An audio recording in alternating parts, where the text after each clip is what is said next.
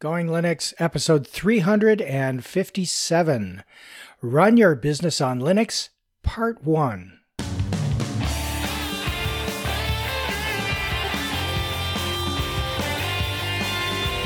Welcome to the Going Linux podcast. I'm your host, Larry Bushy. And I'm your co-host, Bill.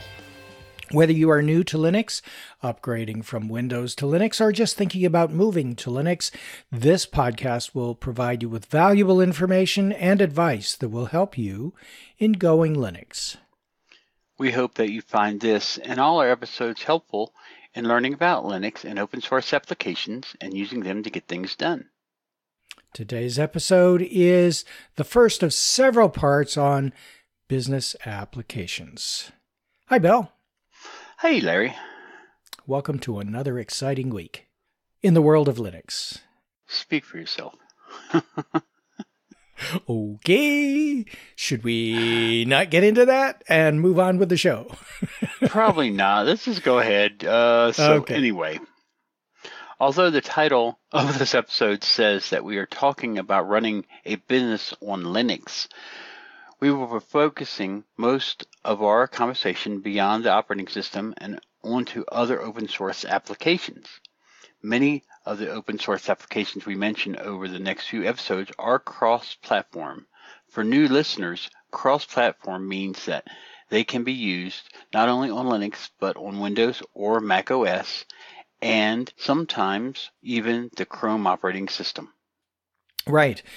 And a recent article by Mitch Wagner in Light Reading, we'll have a link in the show notes, presents that open source is now a mainstream way of working for communication service providers, cloud providers, and other enterprises.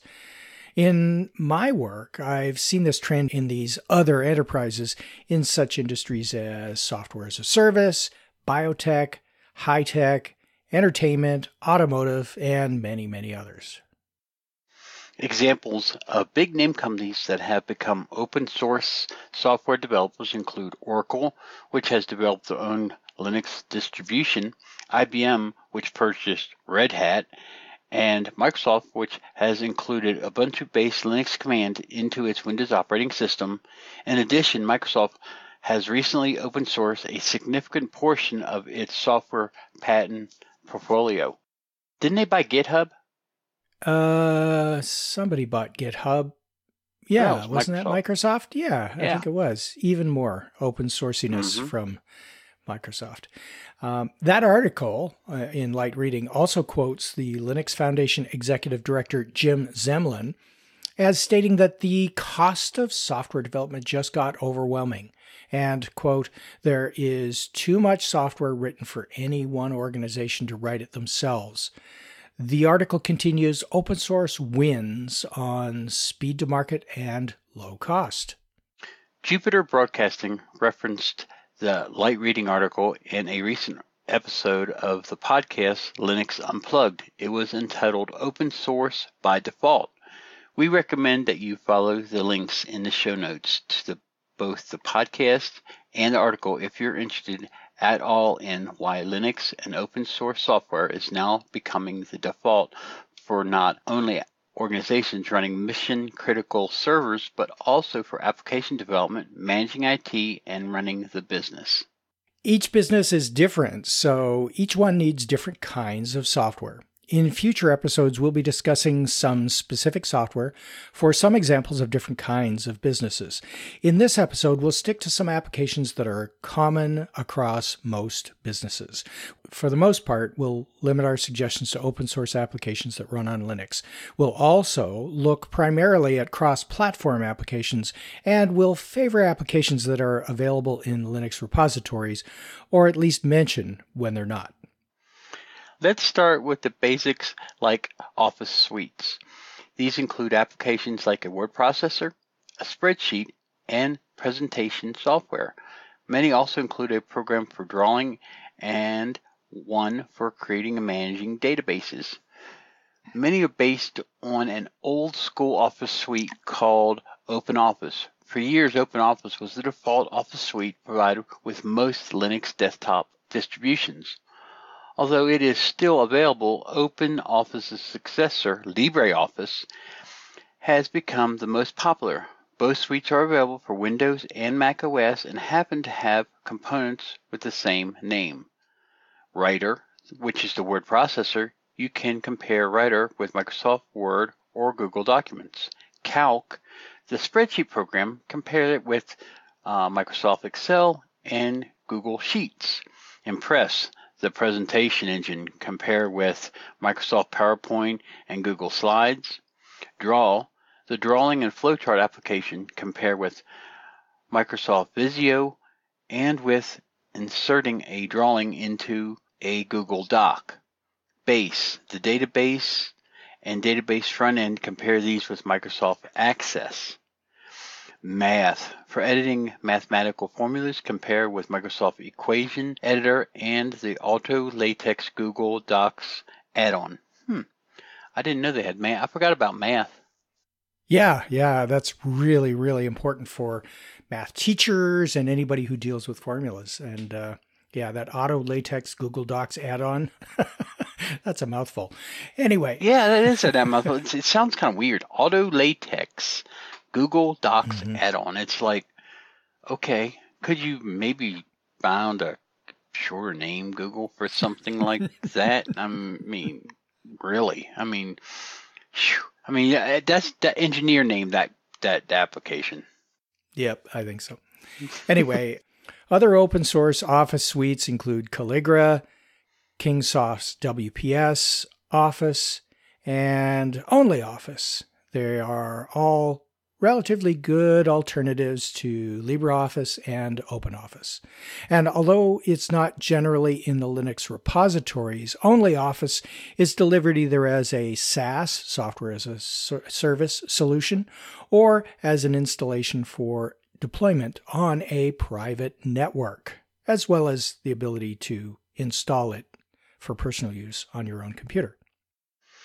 Almost all of the available open source Office suites use a common open document format. The open document format for Office applications is ODF, also known as Open Document, is a published standard file format for spreadsheets, charts, presentations, and word processing documents. It was developed with the aim of providing an open XML-based file format specification for Office applications.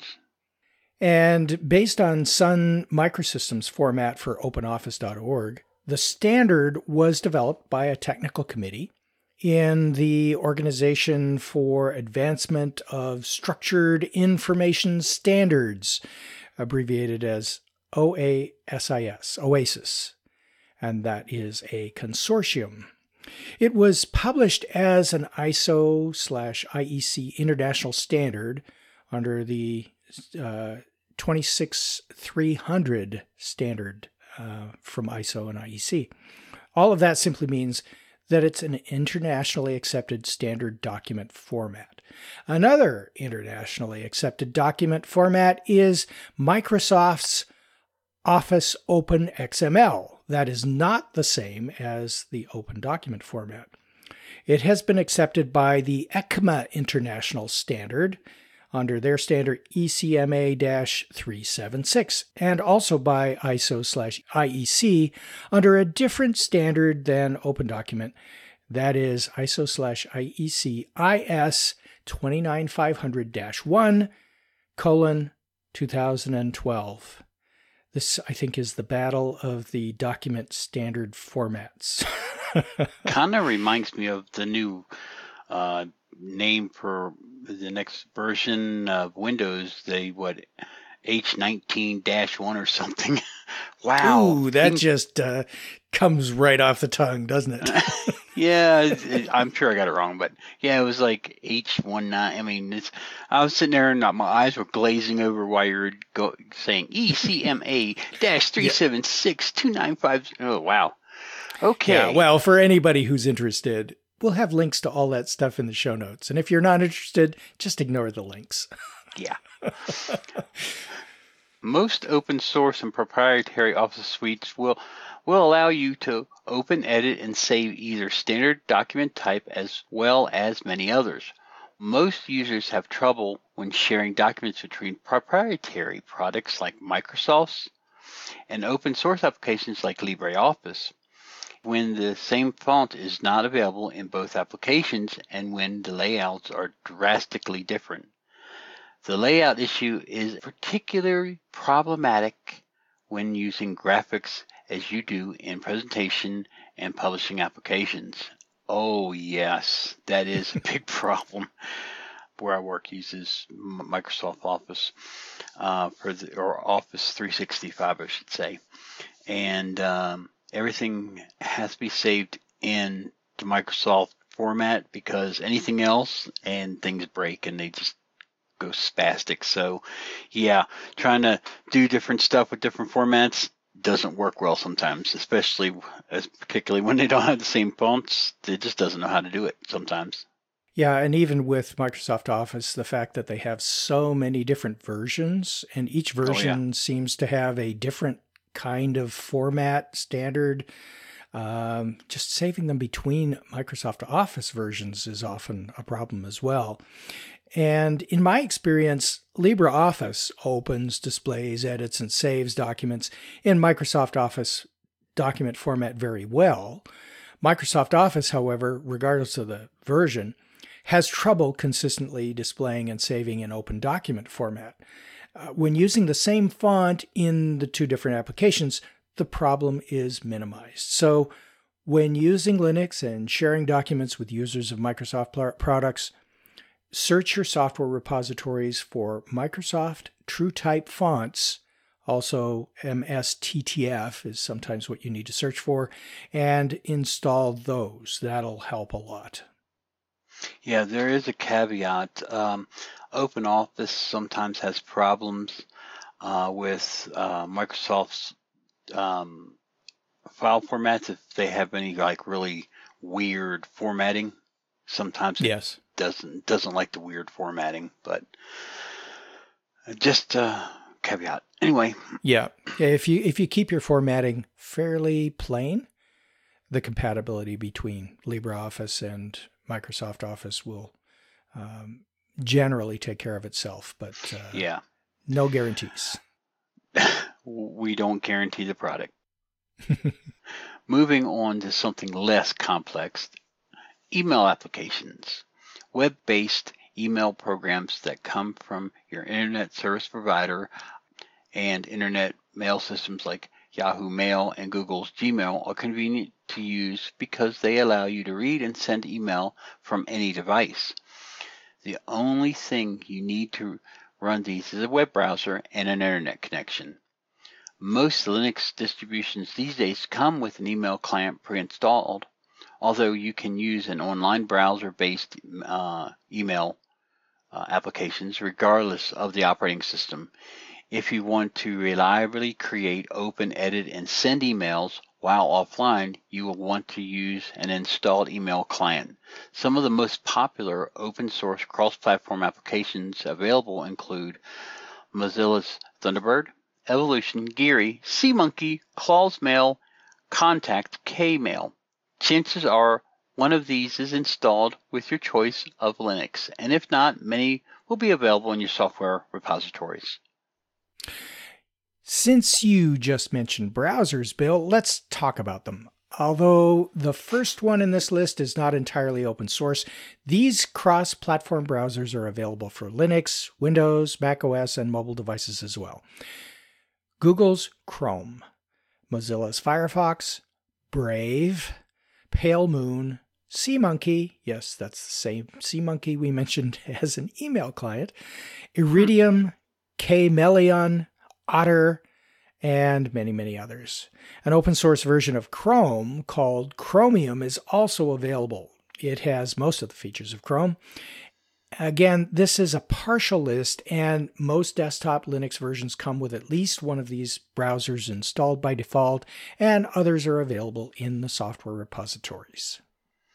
I've heard of Chrome. I've heard of Firefox. I've never heard of Brave. Never heard of Pale Moon. I think I heard of Iridium. but I've never heard of K. I'm just going to call it K-Melon. I never heard of that one either. Okay. Chromium I've used before, so. Yeah, exactly. It's pretty popular amongst those who want to use Chrome but don't like proprietary software. And Chrome is based on open source, but it's not completely open source. So Chromium is a relatively good alternative, although some of the features of Chrome aren't available in Chromium. And Brave is a browser that I had never heard of before 3 or 4 months ago, and I think it's starting to become more and more popular. And I'm not exactly sure when it was created, but it seems like it's popular. So they're being brave.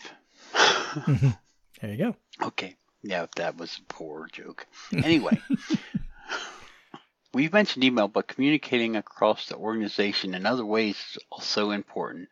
For chat, applications such as these are available: HexChat, Pigeon, WeChat, Chatzilla, and Conversation, and that's spelled with a K, and many others. Some other types of chat communication on Linux that are cross-platform but not necessarily open source include Skype, Slack, Mattermost, Discord, and Gitter. Well, HexChat is an IRC client. I know that. Yeah. Pigeon, it does a bunch of different stuff, but WeChat, is that I thought that was a closed source. Am I thinking of something different? Maybe so. I found WeChat. I've never used WeChat, quite honestly, but I found it in a list of open source applications. So I'm assuming that the list was accurate. It's possible it was not, or maybe you are thinking of something different. Okay. And I've never heard of Mattermost, but we actually use Discord. And Discord uses open source codexes. Right. So it has open source components to it, but you're right. It's closed source from what I understand. But it's a good product. We like it better than Skype. Oh, for sure. It works, and it's designed for. It was originally designed for gamers, but it's becoming very popular for anybody who needs a chat application and a place to have a chat conversation. Many businesses will use Slack for that kind of thing. And Mattermost, to answer your implied question, is an application that is self-hosted, and I believe it's open source, and it's an alternative to Slack. It's very similar to Slack in a lot of ways. What is the for Slack? I've heard of that. What is Microsoft's version of that? Because Slack's used for big companies, isn't it? Whether everybody can talk. Slack. Yeah, exactly. So Slack and Mattermost give you a conversation thread. You can have it threaded, or you can have individual topics, very much like Discord does, except that it's specifically designed for chat, and you can include photos or screenshots or attach files and share information back and forth in text as well as other methods. So it's very, very popular in businesses. Slack is, and Mattermost gives you that more open source version of it that you don't have to go with closed source software applications. But Slack is available for Linux as well as for Windows and Mac. And of course, Skype, Skype for Linux is one of those things that we love to hate. It functions, but not reliably. And it's probably, in addition to communicating by internet, protocol voice, it gives you the chat functions in there as well. Now, there's another program. Let's say if I'm running a business and we're an all Microsoft company, we're thinking about going open source. What is the direct comparison? Not Skype, but it's a messaging system for groups that Microsoft uses. I can't remember the name of it. I think it's Yammer. Is it Yammer? Yeah, there's a Yammer. There's Skype for Business that includes a chat client as well. Okay. And I don't think they differentiate that anymore. It had a name at one point, but I think they just call it part of Skype for Business now. I'm not exactly sure. I know we don't use that at work at all, but one of my clients actually has used it, and I tried to use it for a while. Yeah. Not very friendly. Well, the company I work for uses all. They've moved to that Office 365. Yeah. And so they keep changing the names and incorporating stuff. But anyway, not mean to get off the beaten track, but I can't remember what that thing's called. Now I want to go make me open my work computer to go look. Thanks, Larry. Yeah. Sorry about that. No, you're not. Yeah. Well, you know what? Once Microsoft starts basing Windows on a Linux kernel and starts open sourcing everything that they do, then maybe Skype will work again or whatever replaces it. But that will be a cold day, I think. I don't know. It seems to be going that way. Anyway, as always, when you're looking for any software application to install on Linux, please check your distribution software repositories first. The software repositories are typically managed, maintained, and updated by the distribution's maintainers and are variably referred to as the software catalog, the software library, the software center, software sources, or simply software repositories. These repositories contain almost all of the full-featured, free, and open-source software that's been tested for installation on your particular Linux distribution, and likely its derivatives as well, and they won't put malware on your computer. In future episodes, we'll be looking at software for specific types of businesses and workers, like authors, DJs, radio stations, retail operators, and more. Check out the show notes for a preview of some of the categories of software we might be covering. And Larry, we were looking at the radio station. There's a whole bunch of open source radio stations, which was kind of funny because I didn't think it would have something, but they actually have some pretty sophisticated software. And wow, it's going to be interesting. But I didn't think we had a lot with retail operations. Yeah, there are a few out there. A few really? Open source applications for retail companies. And we'll talk about them if we can find enough of them to make it into the episode. And we'll do some more research on it, of course, before diving into that. But there will be other areas like podcasting and lots of different things we can get into here. Yeah, I think we might know something about that. Yeah.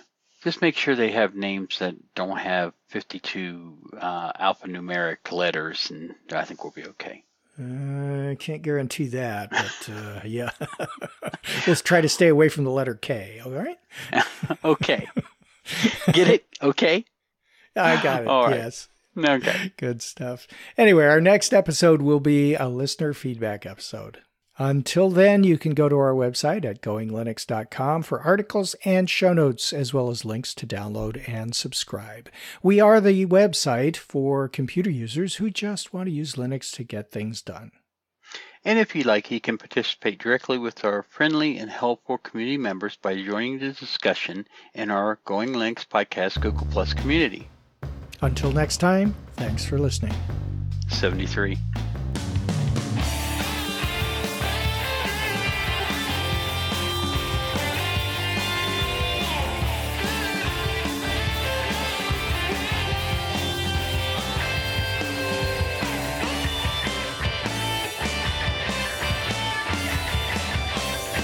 Theme music provided by Mark Blasco at podcastthemes.com.